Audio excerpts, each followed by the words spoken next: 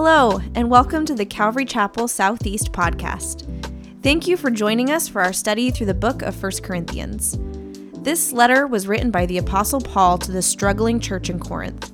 They were allowing the culture to influence them more than they were impacting the world.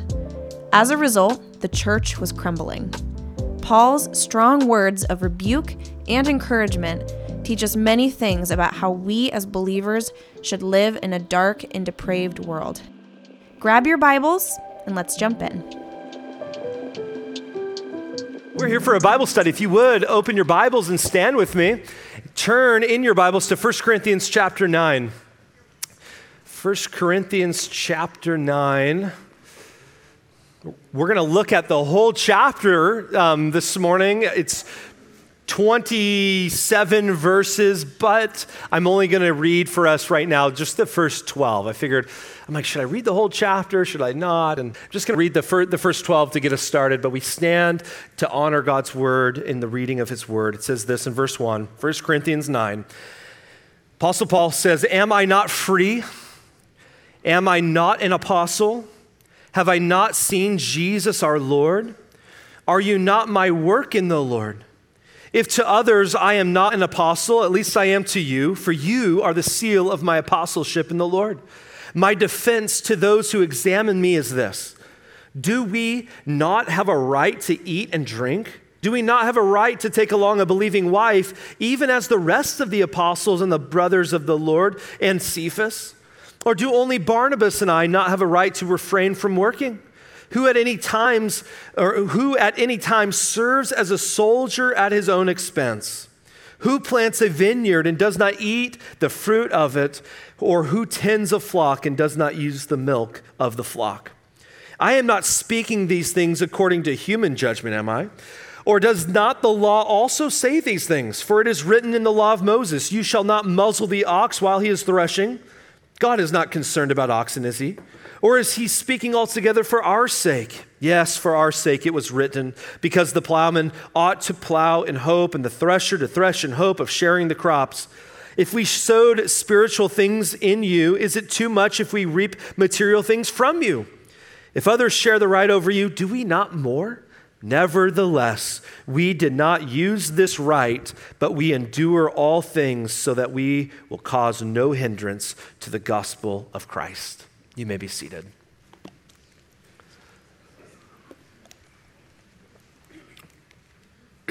Two weeks ago in our study, we saw that the Corinthian believers had asked the Apostle Paul a question about gray areas in life. Their particular question revolved around the eating of meat that was first offered to idols. And their question was something like, hey, if a Christian eats meat that was first offered to idols, is that believer somehow like participating in the worship of that idol? And there were strong believers who were mature in their understanding of Scripture. They knew that idols were nothing. They weren't real. There was nothing to them. They're just wood. They're metal. They're carved by human hands. They knew that there was only one God, one Lord, and therefore their conclusion was this: why would we waste good meat for a silly superstition? That's my own words, my own interpretation. And Paul told them, hey, you guys, you church in Corinth, you're right in your doctrine. But they had an incomplete understanding of their practice. Because while you had strong believers with right doctrine enjoying this meat, and they had every right to partake of it, but at the same time, you also had weaker believers who were immature in the faith and not as advanced in doctrine, and they were stumbled by the mere thought of this meat. Because for them, even the smell of the meat brought them back into a lifestyle of idolatry and pagan worship. These weaker believers most likely came into faith in Jesus from having a background of pagan worship and idol worship. In their former life, they worshiped these idols. They worshiped these false gods. They sacrificed to these idols. They were in bondage to them. And now they're watching believers in Jesus eat this meat like it's no big deal, and it's not, but eat this meat And they're stumbled by it. They're like, well, is there more to these idols than we thought? Maybe we should incorporate their doctrine into our new doctrine and all of that. So the question was really this: what do you do? Isn't that a great question? So with that knowledge, what do we do? Where do you go from here? Does the mature believer just stop eating meat altogether because these weaker believers can't handle it? Do we call the weaker believers to kind of man up, if you will, and get better doctrine quicker because it's impending on my freedom to participate at the local barbecue? Paul's answer to them is this: love. Love. Paul says, so what if you have good and sound doctrine? So what if you have these freedoms and these rights to indulge in eating this meat, but if you don't have love for your weaker brother in Christ, then you don't have anything. And you, though, who are weaker, if you find out that someone's convictions aren't in the same place as yours, and you find out that, oh man, your brother or sister went to that local barbecue and they ate that meat, you're still called to love them as well. But Paul's greatest issue in chapter 8 was with the stronger believers, that they were arrogant and they were proud in their freedoms, and they weren't showing care, love, concern towards their weaker brothers and sisters in Christ. And Paul would say in chapter 8, verse 13, therefore, if food causes my brother to stumble, I will never eat meat again so that I will not cause my brother to stumble. Paul says, guys, I love meat. I love it. It's part of my daily life. I have this right. I have this freedom, but I will drop any of that in a second if it helps build up my brothers and sisters in the Lord. Now, as I said last week, Paul is not talking about abstaining from eating meat for the sake of the judgmental and legalistic believer. You need to note that. There are those believers that have somehow, maybe some in this room, have twisted their theology. They somehow got to a place where they think that their faith, their right standing before God, and that God was more happy with them because they abstained from participating in certain practices that weren't a sin or a non-sin issue. And to them, anyone who ate that meat, you're just outright a pagan sinner. You have no place in the church, kind of a thing. And so Paul's not saying you must abstain from eating meat because some legalist in the church might judge you for participating. No. Paul's primary point is this: abstain from that meat, even if you just abstain from it when you're around that weaker believer, if they will stumble back into that way of their former life. Example that we used last week, very controversial one, was looking at alcohol. Should you drink alcohol in front of a weaker believer who is struggling to be sober in life? The answer, give it to you black and white, it's not gray. Absolutely not. There is no right where you would ever have that freedom to do so. Can you drink a glass of wine at home with your dinner or around those who don't have issues with alcoholism or drunkenness? Paul says you have that right. Not my word, it's God's word. Just consider others. Be on the lookout for how you can better serve and love one another. And that's why he says, listen, I will never eat meat again so that I will not cause my brother to stumble. That was his heart. All out of love. How can I build up my brothers and sisters in Christ? That was his focus. And here in chapter 9, Paul continues to make his case. Remember, this is not set up in sections and chapters. This is one continuous letter. And Paul says in verse 1, in our verse 1, am I not free? Am I not an apostle? Have I not seen Jesus our Lord? Are you not my work in the Lord? So in light of the Corinthian believers demanding their rights and their freedoms, what Paul is doing in this chapter is setting himself up to be an example for them of what laying down your rights out of love looks like. And here in verse 1, he starts by making the case for who he is, his calling in life. Some believe that this is all about defending his apostolic authority, and he might have been, but there's so much more to it.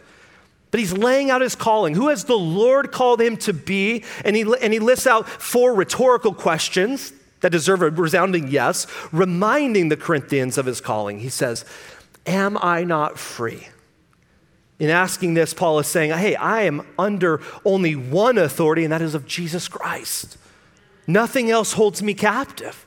He says, am I not an apostle? You know, that word apostle means one sent under commission. Someone with a mission from God. And we know biblically that Paul meets all of the requirements to be an apostle. And so he had that calling. He's reminding them of that calling. He says, have I not seen Jesus our Lord? This was one of the qualifications of being an apostle, is that you have to see the risen Jesus. And Paul is saying to them, guys, I've seen him. And he says, are you not my work in the Lord? Like, guys, the proof is in the pudding. Look at how the Lord used me in your lives. Look at you, church in Corinth. And he says in verse 2, if to others I am not an apostle, at least to you I am, or at least I am to you, for you are the seal of my apostleship in the Lord. Paul is saying, is like, there are others out there, maybe other churches to whom I am not an apostle to them. I didn't plant them. I didn't minister to them. And they're right. But to you, Paul says, don't forget that no one had come to you before. No one had brought to you the good news of the gospel until I did.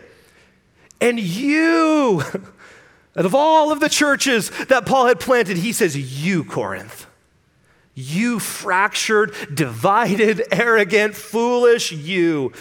He says, you are the seal of my apostleship. Paul is saying, if anyone wants evidence that I am an apostle, look at Corinth. Like, he viewed them like as a trophy on his shelf. Like, to be honest, probably not the church I would have picked. And you're like, for those of you who have been with us through this study, through all 9 chapters, or will be 9 chapters, it's like, yeah, you know, like, why Corinth? Ephesus would have been nice. Why Corinth? Paul says, you guys are the seal of my apostleship. You know, it reminds me of when I was just thinking, why would he say this? I think it's chapter 5, Pastor Doug, is his last message to us, talks about Paul being that spiritual father. That's why. Because he is dedicated, the Apostle Paul is dedicated to the love and service of Jesus and not the results of people. So Paul, again, he's reminding them of his apostleship. And now he moves to talk about his rights of being an apostle. Apostle comes with rights and privileges and freedoms. And he says, okay, if we're going to talk about rights here, and who has them, let me show you something. And we're going to go a little quicker through this. He says in verse 3, my defense to those who examine me is this: do we not have a right to eat and drink? Do we not have a right to take along a believing wife, even as the rest of the apostles and the brothers of the Lord and Cephas? Or do only Barnabas and I not have a right to refrain from working? Again, he's laying out 3 apostolic rights. And he claims, verse 4, basic provision. Apostolic right, food and drink. Verse 5, enough. The right was enough to have enough to provide for his family. Verse 6 was the freedom to focus his time and energy on the ministry of the word and prayer. Very simple. Very simple. And Paul says in verse 5 that all of the other apostles, including the brothers of Jesus, they were able to take their wives with them on their missionary journeys, on their apostolic journeys. And this would mean that the provision and support that they received was enough, not just to care for them as an individual, but their whole family. Now, the book of Acts tells us that Paul often worked as a tent maker to ensure that no one would feel obligated to compensate him for his time. And by doing that, most likely, it would have depleted his energy and his time. Time that he could have spent teaching and preaching and studying and praying and ministering to and meeting with the people that he was ministering to, but he didn't. Now, with these 3 rights, it's important to note that as Paul builds his case, that they are indeed apostolic rights.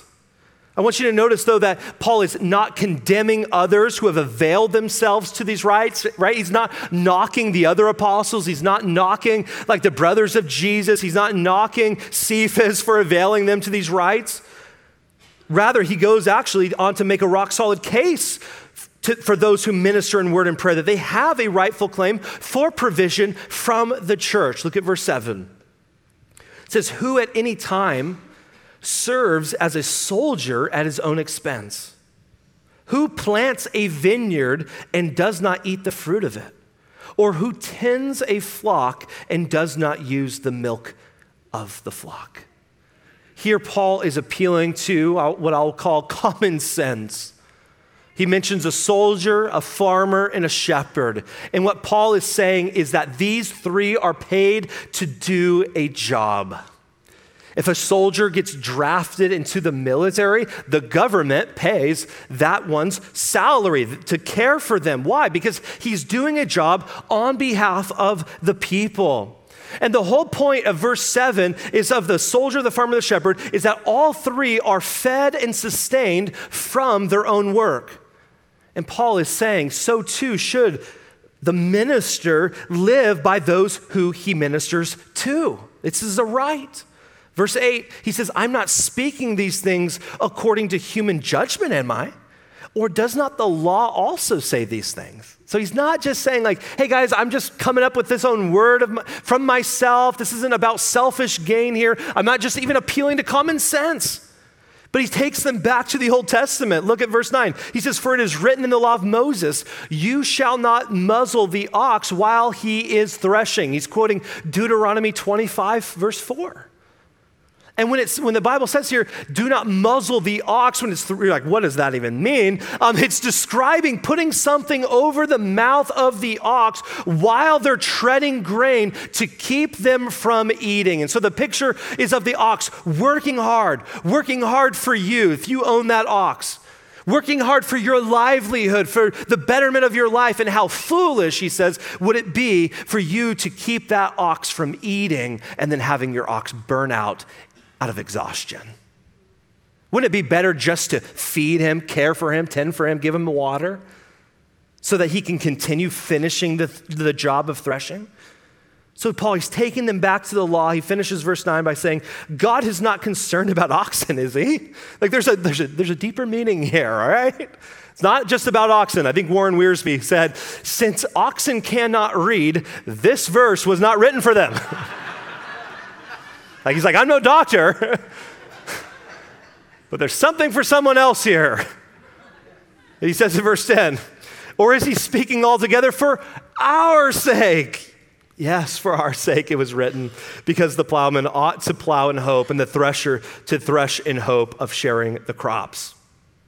Here he's alluding to a principle we find in Leviticus 19, again, taking them to the Old Testament. We're given this biblical principle there that the laborer is worth his wage. He says in verse 11, if we sowed spiritual things in you, is it too much if we reap material things from you? If others share the right over you, do we not more? Nevertheless, we did not use this right, but we endure all things so that we will cause no hindrance to the gospel of Christ. Paul is saying, guys, we've sown spiritual things in all of you. You think about, is it chapter 1, chapter 2? He says, like, I've planted, Apollos came alongside, watered, Peter's there as well. Like we've sown spiritual things. We've poured into you the word of God. And he's saying, is it too much for us to reap provision from you? I want you to note that Paul's main point is not about a paycheck, though he has every right to one. He says again in verse 12, he says, we didn't use this right, but we endure all things so that we will cause no hindrance to the gospel of Christ. Paul is saying, paid or unpaid, like it doesn't matter. What matters to Paul was whether or not the gospel was going out and being effective. So Paul says, guys, I have this right. I have every right for you to give me food and shelter and provide for me, and not only me, but my family and all of the apostles, but I choose not to use it. I lay down that right. Why? For the sake of the gospel. For the sake of the message that I proclaim. The Apostle Paul found that it was more effective in his ministry if he didn't receive compensation for the work. And that was his calling. Now, so in these past few verses, Paul's been making his case of having this right as an apostle for receiving provision from the church. And he's argued common sense. He's taken them back to the law of Moses. And look at verse 13. He brings up Jewish tradition and practice. He says, do you not know that those who perform sacred services eat the food of the temple, and those who attend regularly to the altar have their shares from the altar? Again, he's talking about those who work in the temple, the priests. They would have maintained the temple, right? The buildings decay over time. Someone has to care for and maintain the building. Someone has to carry all of the water, get things set up for all of the rituals. You think about all of the grain and the metal, or the meat and the oil and the money that were brought to the temple as sacrifices and offerings for all of these festivities from Israel. Part of it would have been used in the sacrifice, but others, or the rest of it, would have been distributed out throughout the priesthood, throughout the Levites, as compensation for their work in the temple. That's how God established it. They're laboring on behalf of Israel, and Israel is supporting their needs. And so Paul's saying this is not a new tradition. So he argues the Jewish tradition and practice. And lastly, if those arguments weren't enough, he brings out the big guns. Look at verse 14. He says, so also the Lord, that is Jesus, directed those who proclaim the gospel to get their living from the gospel. Now, in my study this week, nowhere in the gospel accounts do we have it recorded where Jesus commanded this like plain and just like direct. But I think perhaps that Paul is referencing Jesus in Luke chapter 10. In Luke chapter 10, it's where Jesus instructed his disciples when he sent them out to go and heal the sick and cast out demons and tell everyone in the surrounding villages that, hey, the kingdom of God is at hand, right? He tells them, don't take your money back. Don't take provisions for yourself, but he says, receive whatever is offered to you, lodging, food, and drink. So Jesus himself, he commands those who are spreading the gospel, proclaiming the gospel, to get their living from the gospel. In that same chapter in Luke 10, verse 7, Jesus would say, the laborer is worthy of his wages. And so Paul in 1 Corinthians 9 has thoroughly established that the church providing for an apostle and anyone responsible for ministering to God's people in word and prayer is common sense. It's a biblical right, but it's also a command from Jesus. This isn't Paul's words. This is God's word. And he says in verse 15, but I have used none of these things. Wow. He says, I am not writing these things so that it will be done so in my case. For it would be better for me to die than have any man make my boast an empty one. For if I preach the gospel, I have nothing to boast of, for I am under compulsion. For woe is me if I do not preach the gospel. Paul is saying, listen, I'm not in this for physical rewards. He is compelled. He's been set free from sin and death and the law from Jesus Christ. And so not only is he just gonna sit back and live his best life now in the name of Jesus, he is actually going to go all out and be all in sharing the good news of the gospel with them. And he says, for woe is me if I don't preach the gospel. Like, this is a burning thing in my heart. This is a calling of God. He says, I should be miserable. I should be wretched, and you should consider me as such if I don't do this. This isn't a calling. It's not Paul the apostle called from Paul, and it's his own identity and his own calling. No, this is from Jesus. He says, woe is me if I don't obey him in preaching the gospel. He says, I've seen the risen Lord. What else am I going to do with my life? I have to bring the good news of the gospel to those who are lost. Verse 17, for if I do this voluntarily, I have a reward, he says. But if against my will, I have a stewardship entrusted to me. What then is my reward? That when I preach the gospel, I may offer the gospel without charge so as not to make full use of my right in the gospel. This is his great reward, that he would bring the gospel to others with no strings attached. that he can walk into a pagan city in a worldly community, and he can say, hey, there's plenty of charlatans out there. There are plenty of cult leaders out there. There are plenty of just bad dudes out there demanding things from you in the name of your spiritual growth, but this is different. He knew his context. He knew that Jesus, the gospel of Jesus Christ, is free, and he wanted them not to be burdened by it. Paul's message again is that Jesus, the Son of God, overcame sin and death so that we might live. And he's saying there's no catch at all to this message. And I don't want you to get confused by it. There's no entry fee. There's no penance you must pay. There's no steps that you have to walk to get over the threshold. It's simply just come and believe. You grateful for that message? The message of the gospel is turn away from your sin and turn to the Savior. Commit your life to him. It's it. That's it. It's simple. And why would this be Paul's great reward? Interesting. Because he's modeling his entire life after Jesus. He's patterning his life after Jesus. I think of Mark chapter 10, it says this, for the Son of Man did not come to be served, but to serve and to lay his life down as a ransom for many. Jesus gave salvation and deliverance for free. And maybe you don't know Jesus this morning. Maybe you are in bondage to your sin. The gospel says it's free. You can be freed of your sin today. You don't need a tithe. You don't need to put your offering in the plate. You don't need to serve in Sunday school. You can be set free today by just turning to Jesus. Let me ask you this morning, let me ask me this morning, what are we patterning our lives after? Paul organizes his entire life around one question: how can I be more like Jesus as much as possible? And he's saying to the Corinthian church, I see your spiritual knowledge. I see your wisdom and all of that, but you're still living like the world. You're still living like the world. You're still living life to get what you want out of it, not what God can get out of it. And Paul is saying, as he's always said, hey guys, follow me as I follow Christ. That's the goal. That's the model. And I wonder this morning, how does this shape us? Whose advice are we most frequently seeking?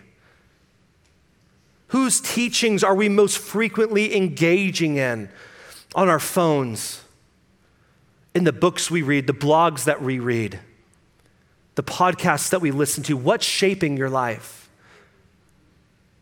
Listen, if we're going to be a church that seeks revival in the city of Portland and all of our cities, and I hope that is our heart, there is no other place to begin than right here.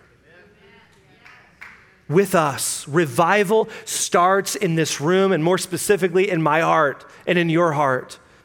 That it might overflow and pour out into our city. And Paul is saying, pattern your life after Jesus. What was so significant about Jesus is that he had every right in the world, and yet he gave up those rights to save me and to save you, to love me and to love you, to serve me and to serve you. And Paul says, would you pattern your life after Jesus? Paul here, he's modeling his entire life after him. And he's saying, if you want to talk about rights and freedoms, let's talk about my own and what I do with them. And he's made an ironclad case for his own rights, but he insists on laying them down for the sake of other people. Look at verse 19. He says, for though I am free from all men, I have made myself a slave to all so that I may win more. This is what the gospel is all about, seeing unbelieving people become committed followers of Jesus. And he says in verse 20, to the Jews I became a Jew, so that I might win Jews, and to those who are under the law, as under the law, though not being myself under the law, try to say that 5 times fast, so that I might win those who are under the law. What he's saying is that when he was with Jewish people, he acted and he behaved as a Jew in matters of moral indifference. It's like when it came to dinner time, for instance, he ate the food, he abided by the dietary restrictions of the Jewish people so that they would not stumble. Now, I want you to note that Paul was not changing the message of the gospel. He was not watering down good doctrine to appease anyone, nor is he engaging in sinful practices for the sake of evangelism. No, Paul merely adapted himself to the customs and habits of the people in order so that he might win them to Jesus. And he says in verse 21, to those who are without law, I lived without the law, though not being without the law of God, but under the law of Christ so that I might win those who are without the law. He says, to the weak, I became weak that I might win the weak. I have become all things to all men so that I may by all means save some. I do all things for the sake of the gospel so that I may become a fellow partaker of it. When he was around the Gentiles, he says, I didn't live under the Jewish law as he did when he was around the Jews. Meaning that when he was around the Gentiles, he would leave behind the dietary restrictions of the Jewish law and tradition. Maybe if he was out to brunch, maybe he was throwing a couple slices of bacon, on his plate. Like he was just like all for the gospel. Like, sign me up. Like if we're gonna eat bacon for Jesus, like let's do this. That would be amazing. But he does all of this while maintaining integrity of who he is, not indulging in things that the gospel calls him away from. He says in verse 21, I was under the law of Christ. What's the law of Christ? Look at Luke 10. Jesus says, you shall love the Lord your God with all your heart, with all your soul, with all your strength, and with all your mind, and love your neighbor as yourself. Listen, by maintaining that law, Paul was able to move in and out of these various circles and was effective for the gospel. You think about different cultures. We use different approaches ministering the gospel to these different cultures. We're not going to go in and just we're not going to go to Uganda and set up like stage lights and smoke machines and like what would mirror the Western church and like, come to Jesus, and this prosperity gospel doesn't work over there. So what do? We become all things to all men. I love this. I shared this in first service. I went to Uganda for the very first time in March, give or take a month. It's been a long year. How many of you know Anna Totten, Anna and Bob Totten? Okay. If you don't, Anna she was from here. The Lord put it on her and her husband's heart to go and partner with Bill and Danielle there in Ashunga, Uganda. And Anna, to me, I loved Anna. I mean, she just always front row, shorts, and an Oregon Ducks t-shirt. Like that was Anna. There was nothing crazy fancy. She was just who she was. But going to Uganda, to minister to Ugandans, it's a different culture.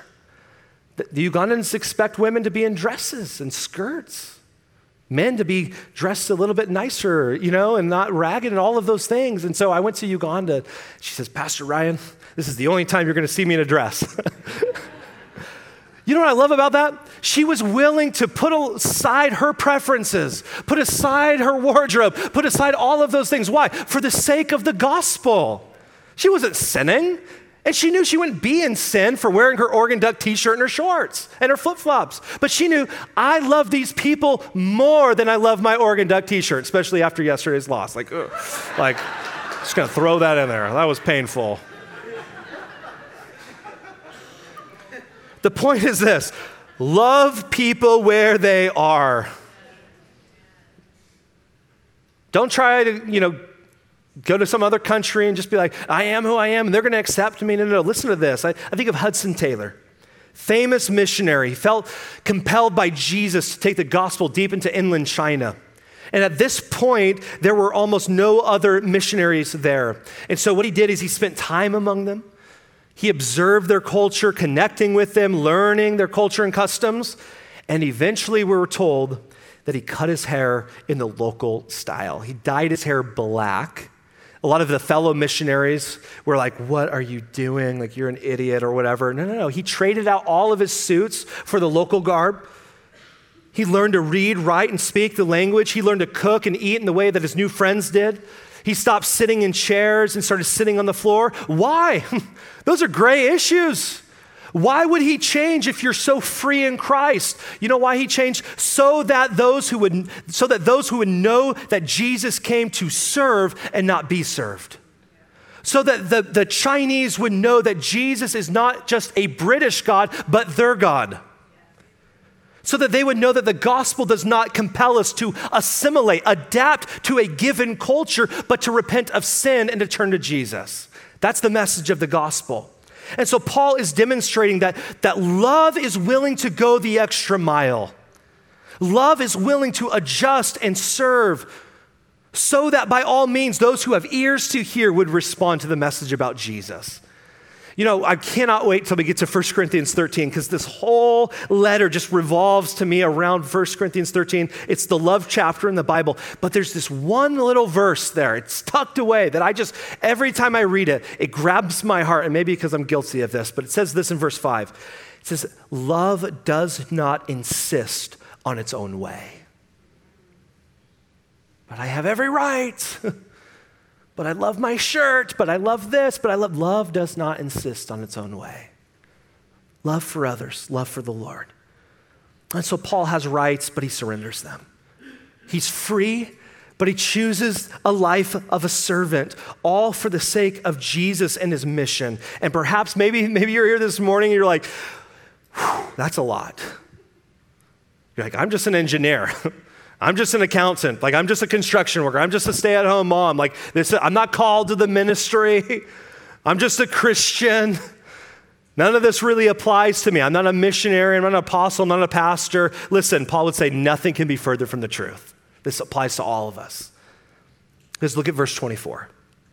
It says, do you not know that those who run in a race all run, but only one receives the prize? Run in such a way that you may win.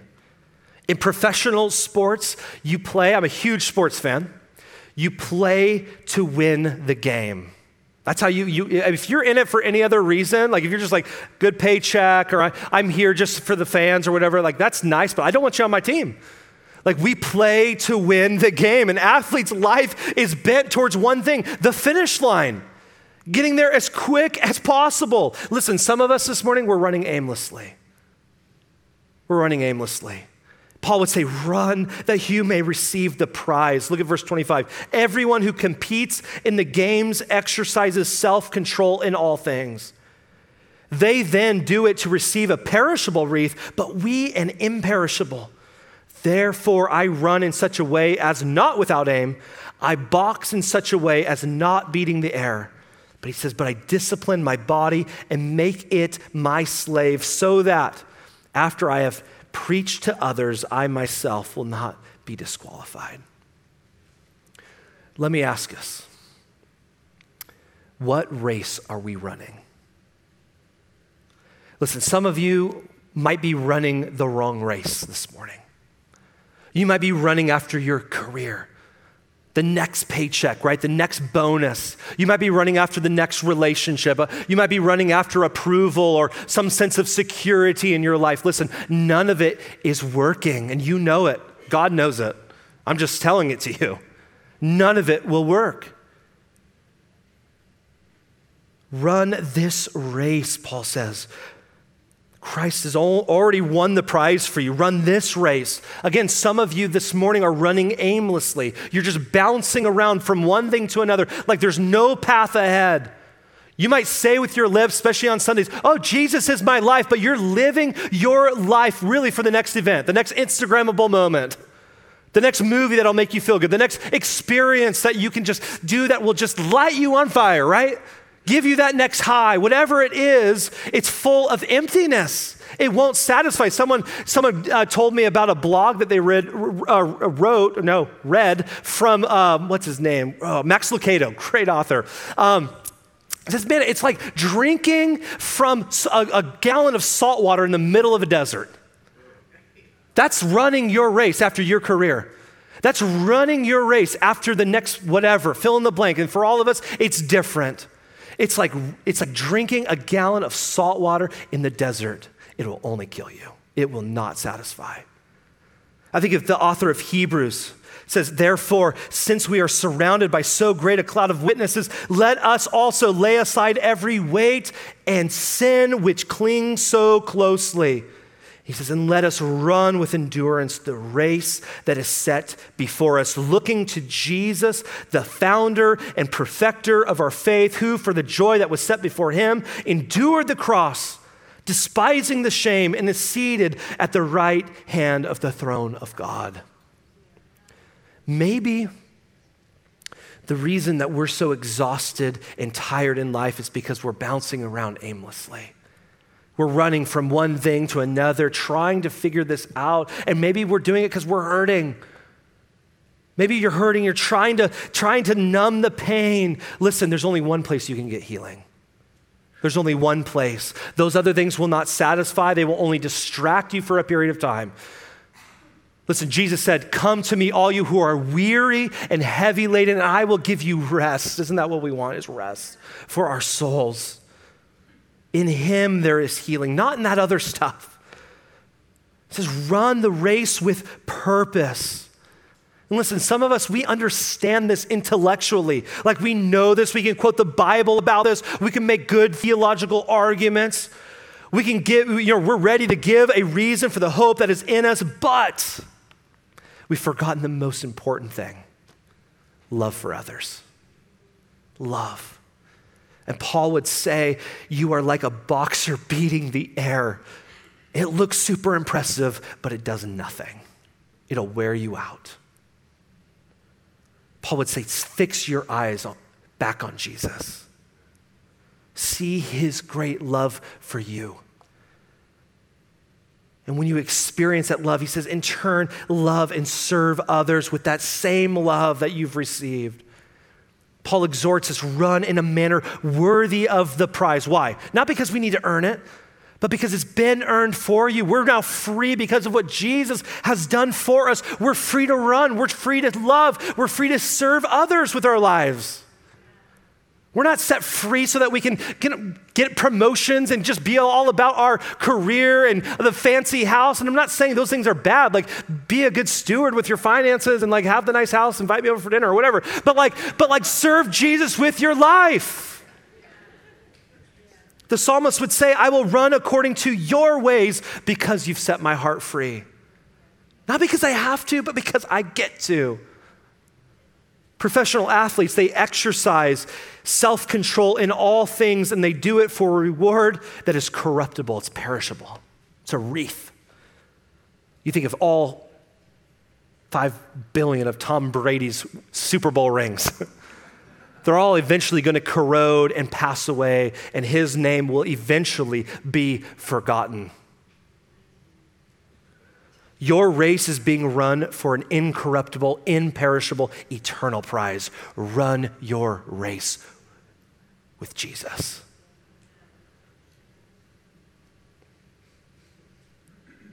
You think about an athlete. A true good athlete refuses things that might be fine in themselves, right? But will hinder the pursuit of their goal. If you're thinking about a boxer, he's probably going to lay off the Big Mac. Why? Because he has a goal that he's trying to achieve. He wants to get ripped and fit and ready to win. Oh, but the Big Mac's fine. Yes, it is fine, but it's not going to help him achieve the goal. And so too the Corinthians. Paul is saying you ought to refuse certain things that are fine in themselves. The meat sacrificed to idols is fine, but because having them may hinder the pursuit of the most important goal, the glory of God and bringing others to the kingdom of God.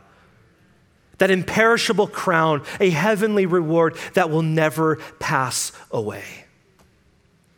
What race are you running? The call this morning is fix your eyes on Jesus.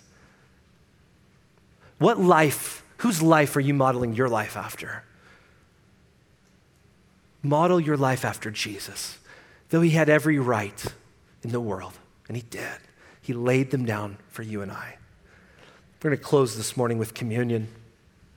If you were not handed a packet, go ahead and raise your hand, and the ushers will bring you one. It looks like this, and there's 2 tabs. The first tab gives you access to the bread. The second tab gives you access to the cup, and we're going to participate and partake together. But before we do so, I want to read, thinking about Jesus and his example to us, Philippians chapter 2. Just as you're opening this packet, it says this, in your relationship with one another. What a good call. This is what we're We've been studying, like, how do we relate to one another in light of the gospel? In your relationship with one another, it says this: have the same mindset as Christ Jesus, who, being in the very nature God, did not consider equality with God something to be used to his own advantage. Rather, he made himself nothing by taking the very nature of a servant, being made in human likeness, and being found in appearance as a man. He humbled himself by becoming obedient to death, even death on a cross. For you and for me. Think of John 15. Greater love has no one than this, than to lay down one's life for his friends. That's what Jesus did for you. And we celebrate that this morning. If you are here today and you don't know Jesus, for you, this is just a wafer and this is just juice. Like it means nothing. But for us who believe, this is everything. Our justification, our sanctification, one day our glorification is in who Jesus is and what he's done for us. But if you don't know Jesus, you're like, I'm not a Christian, but maybe I want to be one. We want to pray for you. The invitation is open for you. I never want a moment to pass by that I don't say, hey, if you want to know Jesus, who this Jesus is more, you want to give your life to Jesus, we want to pray for you. And as the lights go down and the worship team sings, like, before we move on to this, would you come forward and just say, I have an incomplete understanding, but I want to follow Jesus. I want what you have.